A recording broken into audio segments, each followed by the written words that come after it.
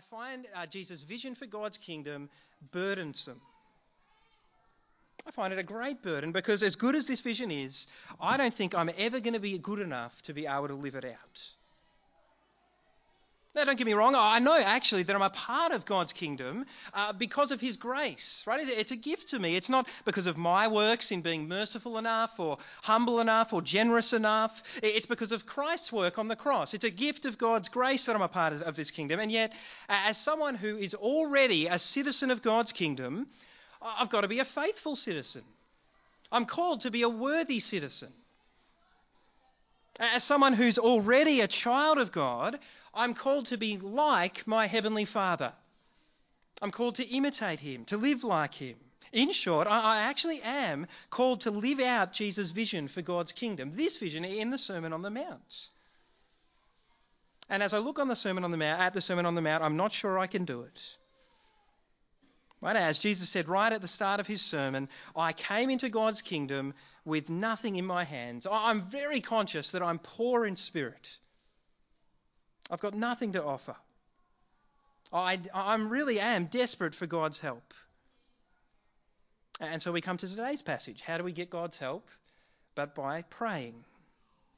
That's why these verses about prayer are right here towards the end of Jesus' sermon. We're conscious of our need. We're desperate for God's help. We've heard the rest of the sermon. We fall on our knees and cry out to our God. We need your help to live out this vision. Now, this passage isn't everything Jesus had to say about prayer. We've already looked at some stuff about prayer in the Sermon on the Mount. And it's certainly not everything the Bible has to say about prayer. Right? But here, Jesus' simple point is that we can pray with perseverance and confidence because our Heavenly Father is both great and good. Perseverance and confidence because our Heavenly Father is both great and good. So that we're going to spend most of our time looking at those points. But before we get to those points, we've first got to remind ourselves of who this passage is addressed to. Who's Jesus talking to in this passage? That's important, right? This passage has a bunch of promises. I don't know if you noticed that, a whole lot of promises about prayer. But who are the promises made to? Right? Who are the yous in this passage? You notice Jesus, he says, ask and it will be given to you.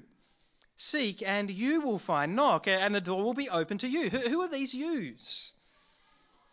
Well, it's Jesus' disciples. It's the people who are already God's children. The people, remember back in Matthew 6, Jesus taught his disciples to pray to their Father in heaven. Right? These are God's children.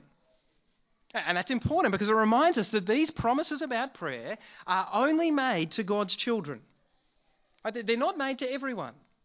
They're not made to Muslims or Buddhists or the average irreligious person in the street. They're made to God's children.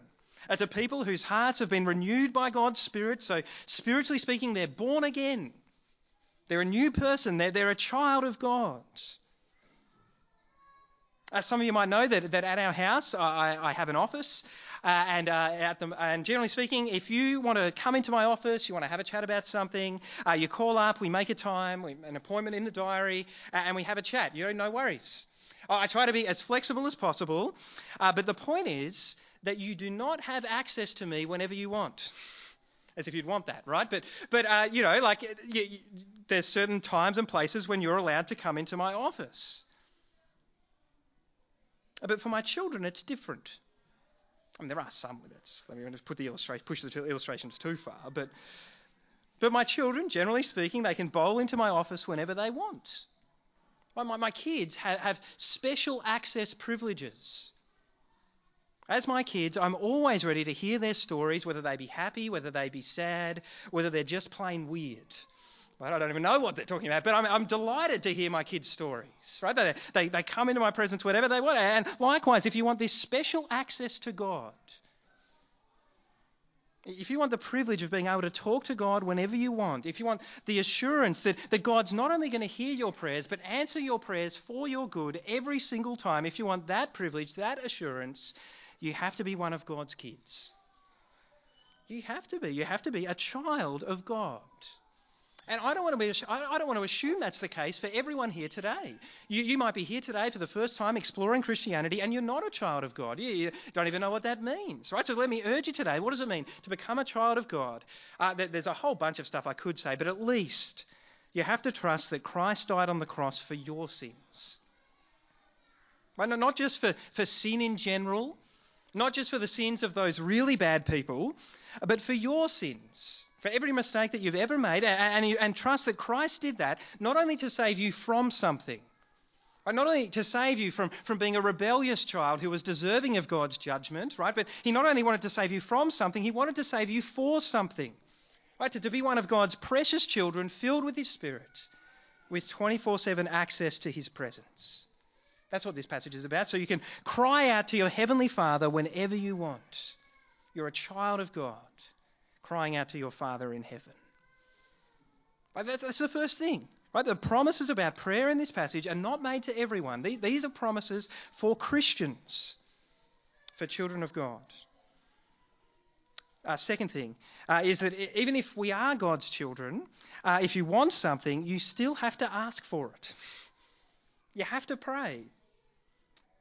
Maybe you think that's obvious, but I know plenty of people, including myself sometimes, for whom praying is the last thing we do. Right? We plan, we work, we train, we organise, we strategise, we stress, we tear our hair out, and then maybe we think, oh yeah, I should pray about that. Like that's what I do anyway. And in verse 7 of this passage, you see, it gives us an incredible promise. Ask, and it will be given to you. But James chapter 4 verse 2 gives us the flip side, the rebuke. It says, you do not have because you do not ask. Actually, the point of both passages is the same. Our Heavenly Father's eager to give us good gifts that are promised in his word, that are in line with his will. But so often we don't enjoy the good gifts because we don't ask for them. We just don't pray. A guy named R.A. Torrey, he wrote a book called The Power of Prayer. And in the book he says this. He says, we do not live in a praying age. We live in an age of hustle and bustle, of man's efforts and man's determination, of man's confidence in himself and in his own power to achieve things. An age of human organisation and human machinery and human push and human scheming and human achievement, which in the things of God means no real achievement at all. Now, he's actually a whole lot more critical than I would be of human organisation and strategy and scheme. I think there's a real place for that. There's a whole books in the Bible written about wisdom, but he's still right. We don't live in a praying age. Often we do everything we can, everything we can think of, before it even crosses our mind to pray. So what about you? I'm wondering, as you sit here today, what is it that you lack? What is it that you need? Maybe you need some wisdom. Should I accept that job? Should I enter that relationship? Should I change my uni course? Should I send my kids to that school? Should I give money to that cause? How do I go about parenting my son or daughter? I'm really struggling with that, right? You need wisdom. Well, James 1 verse 5 says, if any of you lacks wisdom, you should ask God. Ask. Because he gives, James says, generously to all without finding fault, and it will be given to you. So maybe we lack wisdom because we haven't asked for it. I don't know. The Bible encourages us to ask for wisdom. Or what about us as a church? What do we need as a church? Well, lots of things. So far from perfect, but something that we need is that if we're going to not only maintain our existing ministries but keep growing our ministries, we need a whole lot more workers, volunteers. We need leaders. We need lots and lots of feet on the ground. And what does Jesus say? He says, "The harvest is plentiful, the workers are few. Therefore, ask the Lord of the harvest to send out workers into his harvest field." But how many of us are praying regularly that the Lord of the harvest, our Lord Jesus, would raise up workers, would raise up leaders? Maybe we've got a shortage of leaders because we're just not asking for them. Or maybe we're grieved by the fact that our country is not hallowing our Father's name, to use the language of the Lord's Prayer, not honouring him as he deserves. Maybe we're grieved that our Father's kingdom seems to be losing ground rather than gaining ground, or that people are increasingly rejecting his will rather than doing his will. We're grieved by those things. And our Father might say, but are you praying that my name would be hallowed, that my kingdom would come, that my will would be done, you see? You do not have because you do not ask. Or maybe as we look at everything that's come before these verses in the Sermon on the Mount, and you're looking at your own life and you're thinking, gee, I lack humility. I'm not pure in heart. I struggle to forgive, to be merciful. I'm not much of a peacemaker at all. I'm full of all sorts of anger and bitterness. I don't really want to give to the needy because I'm a bit stingy and tight-fisted. I struggle to love my brothers and sisters in Christ, let alone my enemies. You know, you look at the Sermon on the Mount and you're so conscious of what you lack. And that's why Jesus puts these verses here. He knows that we need much, and he says, "Ask, and it will be given to you." Ask, and it will be given. We actually have to ask. You have to pray. And in these verses, Jesus gives us two big incentives to pray. The first, in verses 7 and 8, is that he says, you can pray with perseverance because your heavenly Father is great. Let me read that again. Ask and it will be given to you. Seek and you will find. Knock and the door will be open to you. For everyone who asks receives. The one who seeks finds. And to the one who knocks, the door will be opened. So notice how each of those verbs, ask, seek and knock, each of them increases in intensity. Right? Asking, that involves, you become aware of something that you need, and then you request it from someone else. You ask for it. And usually there's someone who's greater than you in some way because they're able to provide for you what you need, you see. And seeking builds on that because seeking includes more action. Right? Seeking is about going out looking for someone. You're actively seeking someone who can help you with your needs. And once you find the person, the picture is that you're kind of knocking on their door in desperation. You've got real commitment, real intensity to the task. Right, so these verses really give us a pretty intense picture of our prayers. Ask, seek, knock. It's escalating in intensity. But what does Jesus mean when he talks about us seeking in our prayers? I think we get ask God for things. That's we get that in terms of prayer. What about seeking? I think lots of us read this and we think Jesus is talking about seeking God, right? In a kind of, even in a salvation sense. So he's saying if you genuinely seek after God, you'll find God. Right? But that's not what Jesus is saying. He's not saying that at all. God in Christ, you remember Matthew chapter 4, God in Christ has already found these disciples. He's gone out and sought them. That's what he's done. So they already know him. These are already God's children. Just like many of you are God's children. Right? So what is it that we as God's children are seeking in our prayers? Well, if you've got a Bible, flick back to Matthew chapter 6. Flick back to Matthew chapter 6, verse 33. Matthew 6, verse 33.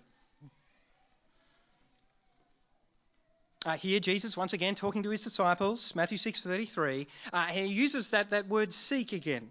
Same word. Pretty well-known verse. He says, seek first your heavenly Father's kingdom and his righteousness, and all these things will be given to you as well. Seek. What are we to seek in our prayers? We're to seek our heavenly Father's kingdom. That's what we're seeking. As Jesus taught us to pray at the start of Matthew chapter 6, so seeking that our Father's name would be hallowed, that his kingdom would come, that his will would be done. That's what children of God long for. That's what they yearn for. That's what they seek. That's what they're desperate for. So that's what we're seeking in our prayers. The coming of our Father's kingdom. And what's this door we're knocking on? Once again, it's not the door of salvation. It's not that. As God's children, we're already in his presence. The door's been flung wide open by Jesus' death on the cross. It's not the door of salvation. I think this closed door is a metaphor for the obstacles we'll face as we seek to follow Christ. Right, next week we'll see that following Christ, you've got to go through the narrow gate. Right, it's a hard road, verse 13. You've got to walk the narrow path, verse 14. There's going to be lots of obstacles, lots of hardship, lots of points where you feel like the door is slammed shut in your face. And Jesus is saying, ask, knock, and the doors will be open to you. You'll be able to keep walking that path. So that's what this asking, seeking, and knocking is all about. That's what we're praying for. But what I want you to notice is just how effective our prayers are. That's Jesus' encouragement. If you ask, it will be given to you. What an incredible assurance. If you seek, you will find. If you knock, the door will be opened. Right? Your prayers really do make a difference. They're powerful. They're incredibly effective, Jesus is saying. That's not saying we'll get everything you want, but it is saying that when we ask for things that are in line with God's will, when we seek the coming of his kingdom, when we knock on doors that are preventing us from following Christ more faithfully, more fruitfully, when we pray those kind of prayers, they will be effective. They're incredibly powerful. Not because there's something powerful or great about you or I, but because the one we're praying to is great, you see. It's not about our prayers, it's about the one we're praying to. Well, remember the start of the Lord's Prayer. Well, we're not just praying to any father. It's not like my kids coming into me, sharing some stories. That's nice, but who am I? Like, I've got a small amount of influence, but not much. Right? But we're praying to our Father in heaven. Our Father who created all things and rules all things, who's capable of all things. There's nothing impossible for your Father. He's great, he's mighty, he's powerful. So when you pray to him, your prayers really do make a difference. They're effective. Doors are opened. You find things. Things are given. Of course, that raises a question. The question is, if our Heavenly Father's so great, why is it that so many of our prayers aren't answered?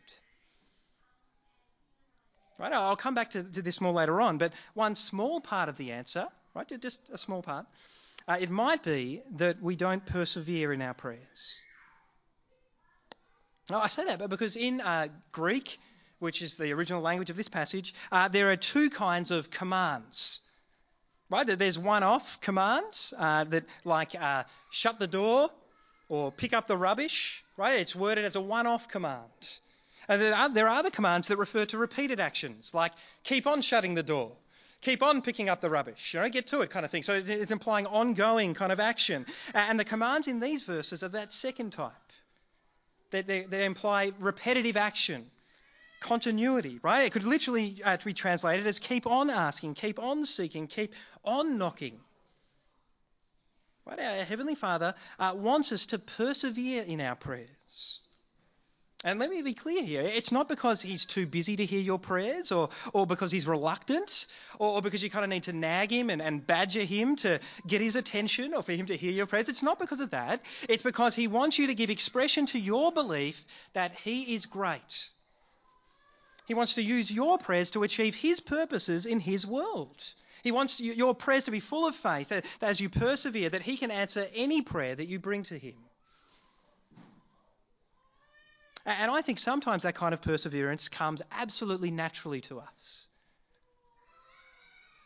We keep praying when someone we love is sick, when we're feeling like we're under real financial pressure, when we're desperate for that new job, and when we don't want to fail that exam, when we've got that upcoming presentation coming up, we're terrified about it. Right? In those situations, I don't think we have any issue with persevering in prayer. Right? You can't stop us praying. Right? Because we're so conscious of our need, you see. We're so conscious that we just can't do this on our own, so we're praying all the time without ceasing, as Paul says in 1 Thessalonians. Right? But when it comes to less crisis-driven prayers, at least things that we perceive to be less crisis-driven, we tend to pray in fits and starts. But we don't tend to be on our knees kind of desperately praying for our growth as Christians. Maybe you are. By praying that you would hunger for holiness more, that you would long to put to death that sin more, that you would love your brothers and sisters in Christ more. Right? We're not persevering in prayer about those things, generally speaking. We're not praying in that kind of way for the growth of our brothers and sisters in Christ. We're not praying with perseverance that Christ would raise up workers for his harvest field, that more and more people would become Christians. Right? In my experience, we pray for those kind of things in fits and starts. Every now and then. It's not that we don't pray about them at all, but we're not praying for them with perseverance, right? In part because we're just not as conscious of the need.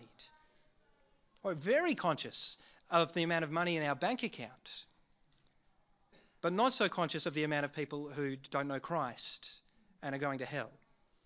You see, so that kind of perception and need is not at the forefront of our mind. So we don't pray with perseverance about those things. We pray with perseverance about the things that really burden us, that are closest to our hearts. Which is why in the Lord's Prayer, Jesus is trying to reorient our hearts. He's saying, as children of God, this is what you long for. Your needs are secondary. Your daily bread, lead us not into temptation. You can pray for those things, but let's reverse it. Let's flip it over. Let's spend more time persevering in prayer that our Heavenly Father's name would be hallowed, that his kingdom would come, that his will would be done. But we don't tend to pray for those things with perseverance. Because we're not as conscious of the need, and even if we are conscious, we're probably not convinced that our Heavenly Father's great. We kind of pray, in my experience, I'm speaking for myself, right? We pray as if God could save anyone, but he probably won't. God could help me to deal with this sin and experience more freedom, but he probably won't. So I think that's the kind of prayers we pray. And that means we get discouraged and we don't pray with perseverance. We're not deeply convinced that our Heavenly Father's great, that if we ask, we will receive, that if we seek, we'll find, if we knock, the door will be open for us. But Jesus is saying here, our Heavenly Father is great. He's our Father in heaven. So let me encourage you to take these words to heart, to pray with perseverance, knowing that your Heavenly Father is great and mighty and powerful. Of course, there's a whole lot more to be said than that. Because the truth is, even when we pray with perseverance to our great Heavenly Father, our prayers often still aren't answered. And that's very discouraging. It's very painful. Right? Despite all your prayers, maybe your parents died without coming to faith. Your child died before you had a chance to meet them. Your marriage fell apart. You still can't have kids. You're persevering on that front. You lost your job with virtually no explanation. You can't even find a job. Right? This goes on, right? So we say to ourselves, well, my Heavenly Father might be great, he might be powerful, but he can't be good. Because if he was, he would have answered this prayer. And I've got to be honest, I have no neat and tidy answer for that. Right? The problem of unanswered prayer. And I don't have a lot of time for the typical answers. And perhaps you know some of the ones. Here's one. Look, I know God hasn't answered your prayer on that front, but it might seem like he hasn't answered, but maybe he just didn't answer in the way you expect. Has anyone had that before? I don't know, you've had it before. And there's some truth in that, of course. God's ways are not our ways. We don't understand everything. But let's be honest, it's not much comfort when you've been praying that a loved one would live and they've died. It's hard to see how God's answered that prayer just in a way you didn't expect. But it's not much comfort when you've been praying that someone you love would become a Christian and they haven't. Once again, it's hard to see how God's answered that prayer just in a way, in his mysterious ways, right? It just seems evident that he hasn't answered it. Or maybe people make you the problem. Right? God's not answering your prayer because you're praying outside of his will. Your motives aren't pure. You haven't got enough of faith, or even out of today's passage, you haven't persevered in your prayers. How many hours a day are you really praying? And are you on your knees? Because it's a bit soft to be praying walking around. God will answer your prayers if you're on your knees. If you've got calluses yet, seriously, get serious about it. You know what I mean? You are the problem if God's not answering your prayers. Once again, there may be some truth in some of those things, but none of those answers are satisfactory. To be honest, I just don't know why God doesn't answer some prayers. I observe some people, they seem to be praying with great perseverance. They're praying for something that's clearly in line with God's will. They're full of faith, and their prayers still aren't answered. So what do we do with that? How is it that we keep praying in the midst of discouraging and painful unanswered prayer? Clearly, it's not enough to know that your Heavenly Father's great. You have to know deeply and profoundly that your Heavenly Father is good. You have to be convinced that he's good. And that's why verses 9 to 11 are here. Jesus says, which of you, if your son asks for bread, will give him a stone? Or if he asks for a fish, will give him a snake? Or if you then, though you are evil, notice how Jesus slips that in, that's pretty direct, you are evil, know how to give good gifts to your children, how much more will your Father in heaven give good gifts to those who ask him? Right? Here's the point, like Father's Day, I am far from a perfect father, but if my son Charlie is hungry and he comes to me saying, Dad, can I have some bread? I will not give him a stone. Right? Certainly, I wouldn't give him a small stone that kind of looked like a piece of bread. Haha, joke's on you. Like what kind of evil, cruel, sadistic father would do that? Even I wouldn't do that. That's the point, right? And if he came to me asking for some fish, as he does, not really. Merry Creek's not great for fish, but if he came to me asking for some fish, I wouldn't give him a snake or some kind of snake-like fish, like an eel. You see, I wouldn't do that, Jesus. And Jesus is right, I wouldn't do it. He's saying if even me, as a weak and sinful father whose heart is full of all kinds of evil desires, if even I'm eager to give good gifts to my son, how much more is our perfect Heavenly Father eager to give good gifts to us? That's the contrast. So Jesus is saying you can pray with confidence, with great assurance that your Heavenly Father is not only great and able to give you good gifts, but He's good and He's willing to give you good gifts. Right, but what do you do when He doesn't give you good gifts? Especially good gifts that you really, really want. Which I know many of you here will be in that situation. Right? How do you know then that your Heavenly Father is good? Some of you read these verses and you're thinking, it's one thing for Jesus to tell us our Heavenly Father's good, but that doesn't cut the mustard when I look at my life. When I look at the circumstances of my life and I look at this and this and this, and how can God be good when that's going on? And that's true.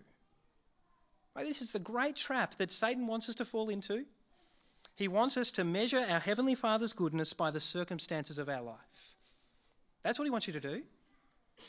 Right? If you measure God's goodness by the circumstances of your life, you will always doubt his goodness. Because most of the time, your life won't be that good. There'll be something that you can go, if God was good, this wouldn't be the case. This wouldn't be the case. Right? So if that's your measure of God's goodness, you'll never be deeply convinced that he's good. Right? That's why it's so important that our Heavenly Father's given us another measure of his goodness. Right? The Christian cliche verse on this whole topic is Romans chapter 8, verse 28. All right, you can flick over to it if you like, but Romans 8, verse 28, it's in the context of suffering, but this is how it's usually delivered. I know your mum or dad's just died, you've lost your job, you're still single, your child's rejected Christ, you can't have kids, but chin up, because you know that in all things God works for the good of those who love him. But that's how it's usually delivered, isn't it?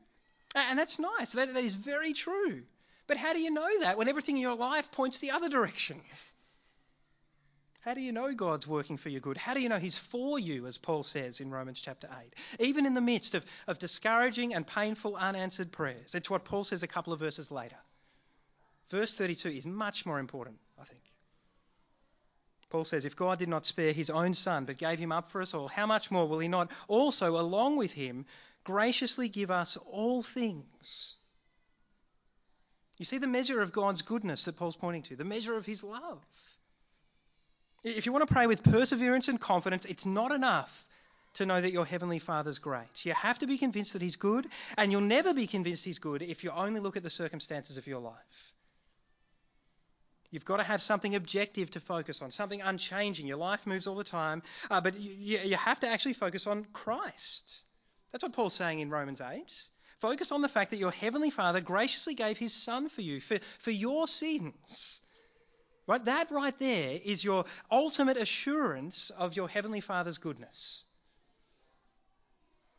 It assures you that even if your life's a complete mess, even if you're suffering immensely, even if your Heavenly Father's not answering your absolutely desperate prayers, right, that the cross assures you that your Heavenly Father must have good and wise and loving reasons for allowing all of that to go on. Even if you've got no idea what those reasons are. I don't pretend to know what they are. But the cross tells you that God is for you. He's working for your good. And if there was any other way, he would do it. You can be assured of that. He's nailed his colours. This is my goodness for you. I've given my Son for you. That's your measure of your Heavenly Father's goodness. So let me encourage you, with your eyes fixed on the cross, thinking about Matthew 7, pray with perseverance, knowing that your Heavenly Father is great. Ask and it will be given. Seek and you'll find. Knock and the door will be open. He's great. And pray with confidence, knowing that your Heavenly Father is good. Let me pray. Gracious Heavenly Father, I pray that these truths from Matthew chapter 7 would penetrate our hearts and take root deeply in our lives. I pray that you would make us individuals and a people who pray with perseverance and confidence because we're deeply convinced that you're great and all things are possible for you and that you're good, that you're working for us in all things. And we pray in Jesus' name. Amen.